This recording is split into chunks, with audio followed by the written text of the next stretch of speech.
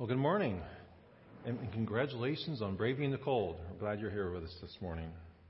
Now, that's a long story that those two gentlemen just read in Acts chapter 26. I'm not going to walk us through everything today, but there are a few key points that I want to pull out for us to consider. Very important points that I think if we apply them will make a difference in our lives, but also in the lives of the people around us. But before we do that, let's set the context. Earlier in Acts chapter 24, Paul appears before Felix, who was the governor at that time, and he's on trial, and the result of it is Paul is thrown into prison for 2 years in Caesarea. And in Acts chapter 25, we follow the story, and we find that Felix is no longer the governor. He's been replaced by a new governor by the name of Festus. So apparently back then, to be in the Roman Empire, and the governor of the area, you had to have a funny name that began with an F. Felix and Festus. The other thing is we want to make note of is the Jewish leaders, they absolutely despise Paul. He's public enemy number one. For the primary reason, because he used to be one of them. He was a part of their group that would persecute Christians and come against Christians and try to tear down this new faith, this new sect called Christianity that was beginning to grow and to burgeon and to take off. But as we know, Paul has a dramatic encounter with Jesus on the Damascus Road. He just spoke about that. He becomes a Christian, and then he is used powerfully by God, by Christ, to reach Jews and Gentiles with the good news of Jesus. So Paul's in prison in Caesarea, but the Jewish leaders want Paul sent to Jerusalem.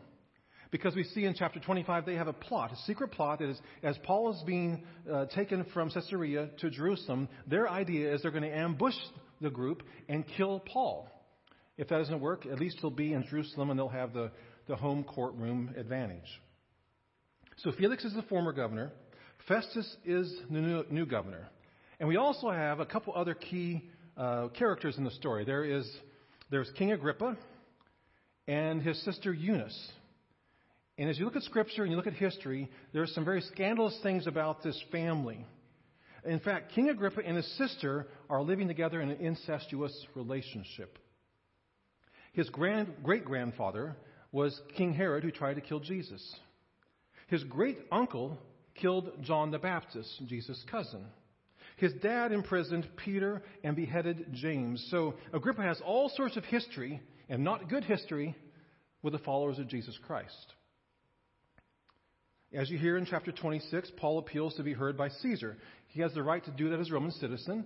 And because of that, he gets to go to Rome, which was his goal all along. He wants to be able to testify about Jesus in front of the most powerful man in the world at that time. So that's the context we have. And why is this story so important? Why is it relevant for us here on March 3rd, 2019? Well, I want to show you one undeniable truth, core truth, that runs throughout this whole story, in fact, throughout Paul's life. And then there are four kind of core principles, steps that we can take to embrace in response to this one undeniable truth. And the one undeniable truth that powers Paul's life, that dominates this whole story, is that Jesus Christ is alive. He's risen. This fact changes Paul's life completely upside down. He wants everybody to know that Jesus Christ is not dead and that he is risen from the dead. And that God has kept his promise to his people to send a Messiah who would save his people from their sins. And as Paul says in verse 26, this has not been done in a corner. In other words, this is public knowledge. There are people who can attest to the fact that Christ was crucified. There are people who can attest that they saw Christ risen from the dead. So the resurrection of Jesus Christ is historically reliable, which is another sermon for another day. But this undeniable truth remains: Jesus is alive. And everybody's eternity depends on their response to this truth. Which leads us to the first of the four practical steps. The first is simply trust in Jesus. Trust in the truth of Jesus Christ. Romans 10:9 says, if you confess with your mouth that Jesus is Lord and believe in your heart that God raised him from the dead, you will be saved. Paul wrote those words. we must make a decision with what we believe about Jesus Christ. Indecision is a decision. Will you trust in him or not? There is no middle ground.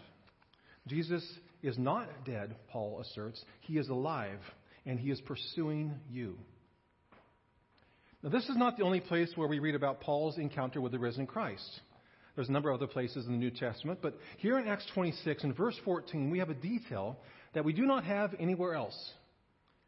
And it's where the Lord says to Paul, "It is hard for you to kick against the goads." Now, what does that mean? Well, a goad is what? It's basically a stick that's used to prod cattle to make them go where they need to go and when they need to go. And it's not good for the cattle to fight that, not good for them to resist that. Now, many of you know I grew up on a farm. We worked with cattle almost on a daily basis. And most of the time we could sort them out and using horses, or you just kind of wave your arms or wave a stick and they would go where you wanted to go. But once in a while you'd run into a rambunctious one or one that was scared or a little just stubborn. And you had these prods and you would stick them with them. And if that didn't work, you push a little button and they'd get shocked. Now, PETA wouldn't like that very much. But some cattle, they would just kind of fight against it. And it would cause them discomfort and it would stress them out. It would cause them pain. How many of us do that with God? How many of us fight against God? Resist him, despite it not being good for us to do so. For example, God, I do not want to give up that relationship. I don't want to give this person up. And we don't. It ends up breaking our hearts, or it causes our hearts to grow cold or distant from God. And it drags us away from what is right and true and good. Or, God, I don't want to give up that habit or that way of life or that way of thinking. But it ends up leaving us frustrated and full of regrets and stuck in a rut we cannot seem to get out of. Jesus is saying to Paul, why? Why are you working against me when I'm for you? When I'm on your side? So the first step to respond to this truth of Christ risen from the dead is to put our trust in Jesus, to not resist him because he is for us and he loves us. And when we do that, it leads to the second step, which is to testify about Jesus. Now, Luke, as we know, along with being a physician, was also a historian. And he wrote another book in the Bible, just a couple of books back, called the Gospel of Luke. And in the Gospel of Luke, he records this situation. The setting is Jesus is preparing his disciples for the time when he will be gone. Jesus knows that he's going to be crucified. He'll be buried on the third day, risen from the dead, and then he'll ascend into heaven. He's trying to prepare them for the things they're going to face after he's gone. And listen to what he says to them in Luke 21, verse 12. But before all this, they will lay their hands on you. This is Jesus talking. And persecute you, delivering you up to the synagogues and prisons, and you will be brought before kings and governors for my name's sake. Does that sound familiar? That's exactly what's happening with Paul in Acts 26. But then listen to what Jesus says in verse 13. This will be your opportunity to bear witness, to testify. Paul knows that this is a great opportunity, a prime opportunity for him to testify about the risen Christ, about how Jesus has changed his life, about what Jesus means to him. Now, this is where the light turns on us. We have to put ourselves in the shoes, in the place of this story. And the likelihood is, I'm doubting that any of us this week, probably not during the courses of our lives, are going to be drug in front of a president or a king or a governor. But each of us do have opportunities this week to testify, to bear witness. And what I love about Acts 26 is that it's quite simple. He simply shares his story, Paul does. That's all he does. Look at verses 4 through 12. What does he do? He talks about what his life was like before he met Jesus. In verses 13 through 15, he talks about how he met Jesus. In verses 16 through 23, he talks about how Jesus has changed his life and how he's living his life differently now. And anybody who has trusted in Jesus Christ can do that, right? Your life before Jesus, how you met Jesus, how he's changed your life since then. Now think about it. If every person in our church did that simply, just shared our stories. Just think, hundreds of people in our town, in our community, sharing the story of the love and the grace of God. Think about that. Share your story. And then, like Paul asked the person that you share your story with, don't you want to believe? What's keeping you from believing? Now, it's interesting here in Acts 26, Paul doesn't seem to be concerned with himself at all. He's concerned instead with the king and with the governor and with all of these people in the room who do not know Jesus, who aren't saved. That's why he says this in verse 29. Except for these chains, he basically says, I wish you were like me. I wish you knew the risen Christ. Now, obviously, we're not in chains, at least literal chains, like Paul here, which leads us to our third step. Stick with me here. Pray for the persecuted. Take a look at this from the perspective of a first century Christian for whom persecution was a real possibility, a real probability. Now, we're pretty comfortable here. I do not mean to diminish what you're going through currently, any difficulties or hardships, but we're pretty comfortable in regard to the ability to practice our faith. But much of the world, brothers and sisters in Christ, do not have that freedom. And trials and beatings and imprisonment and, yes, opportunities to testify before government officials, those are realities. For example, North Korea. In North Korea, it's ranked as one of the worst places to live as a Christian. Thousands of Christians have been placed in work camps. If a North Korean is suspected of having contact with Christians from China or South Korea, if they're found with a Bible, they can be shot. North Korean police are trained to travel to China, pretending to be Christians so they can infiltrate Chinese churches and then track back the contacts to the North Koreans. And they hold these mock prayer meetings to entrap North Korean Christians, many of whom are caught and imprisoned, some killed. Now, obviously, not all countries are as severe as North Korea. But our State Department reports over 60 countries around the world persecute and mistreat Christians today. And so I think our text here in Acts 22, it beckons us to open our eyes for a moment and to remember them and to pray for them that God would do for them what he did for Paul, that God would strengthen them, that God would sustain them, and he would empower them to boldly proclaim the good news of Jesus even when it's costly. So we have one undeniable truth: Jesus is alive. And we have 4 practical steps to take in response. We are to trust in Jesus Christ, the truth of Christ. We are to tell our story, to testify about Jesus. We are to pray for our brothers and sisters who are persecuted. And the last one is we are to face life without fear. Now again, Paul is standing before this powerful group of people. They can end his life. They can literally end his life. But Paul knows that because Jesus is alive, he has nothing to fear. He's this weak, unimpressive little Jewish guy, and he's fearless. Now think about it. Again, King Agrippa, he's from a family of bad dudes. It's like standing in front of a mob boss who's killed a bunch of your friends and family. And Paul knows it could happen to him too, and yet he is fearless. I heard recently about a woman in East Asia who's friends with a pastor on the East Coast here in the States. And he describes her as a small woman physically, as being meek and quiet. And this woman was being threatened by the police in her area because of her faith in Christ. And she knew that any day now she was going to be interrogated by them. And so she would pray, Lord, you say in your word that you will give me the words to say in situations like this. So help me and give me the words. Jesus' words in Luke 21, they were a reality for her. And so the next morning she's called before the police. She gets to work and the police are there waiting for her.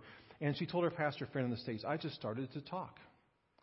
And the first words that came out of my mouth were, it's good to see you guys. Where are we going today? And the police took her to the police station, and they started accusing her of being a spy, and she insisted she was not. But she said, I do have something to share. And the police stop and say, well, what? And she says, I want you to know how thankful I am for you. And they kind of looked at each other, and she said, you must love your country so much. You work so hard to protect it, and it's an honor to meet you. And they didn't know how to respond. And she turned to one of the police officers who was a woman, and she said, you must be one of the most beautiful police officers in this whole country. And the woman said, thank you. And they finally said, do you realize what's happening here? We know you share about Jesus. We know you talk about Jesus. We could throw you in prison. And she said, I would gladly go to prison to prove to you that Jesus loves the people of this country. And she said, I will gladly die if that will prove to you how much Jesus loves the people in this country. And she said one of the police officers began to tear up. And then eventually they ended up letting her go. When the one who has conquered death is holding your life in his hands, you don't have to fear anything or anyone. No fear of the future. Look at Paul again. He knows Jesus is in control of his future. I mean, how else could you explain this obscure Christian missionary getting an audience with the king and the governor and every important person in Caesarea, and eventually the emperor? I mean, this was not Paul's plan. It wasn't his plan to be beaten and arrested and thrown in prison for 2 years. But God took him on a 2-year detour to share the gospel with some of the highest ranking officials in the Roman Empire. So how about you? Have you ever found yourself on a detour in life that you would not have planned? I'm guessing most of us have. I'm guessing some of us are in that place today. And you look around and you think, this is not what I planned. But we know that Jesus is not dead. And we know that he's alive. We know that he's at the right hand of God the Father Almighty. We know that all authority under heaven and on earth is in his hands. And so we don't have to fear anything or anyone that comes in our future because Jesus Christ is on the throne. I mean, Paul's not afraid of death even, because he trusts in Jesus who said these words in John 11, I'm the resurrection, I'm the life, and the one who believes in me will live even though they die, and whoever lives by believing in me will never die. So testify, tell others about Jesus Christ, about what he means to you, about what he has done for you, about how he's changed your life, about how he loves all people and wants all people to know him, about how he is alive. And ask God, and he will give you the opportunity to do this, and he will give you the words to say, to testify to what Jesus has done.